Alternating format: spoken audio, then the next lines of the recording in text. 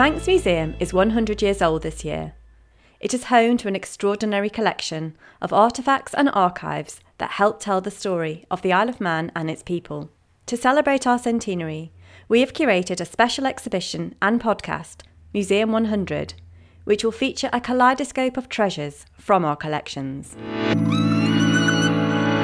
Hello, I'm Kim Holden and I am a Library and Archives Assistant for Manx National Heritage. I'm going to talk about the Hengler's Cirque Variete poster. Hengler's Circus was formed in 1847 by Charles Hengler, an English circus proprietor from a family of established circus performers and equestrians. Hengler's Circus would travel around the UK provinces for the summer months and take up permanent residences during the winter. From the 1860s, Charles Hengler was also running permanent circus buildings in several cities.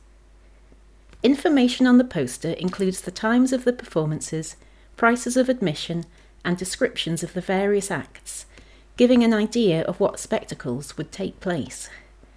Although there is no year stated on the poster, a search of the newspapers on the iMuseum website can give us some more details about the history of Hengler's Circus on the Isle of Man.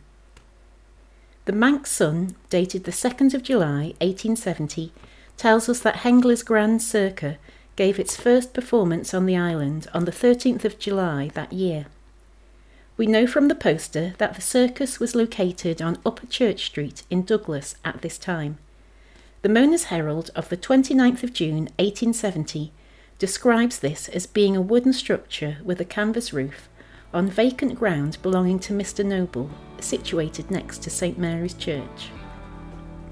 From searching the newspapers, it looks like Hengler's Circus made appearances on the island until around 1901.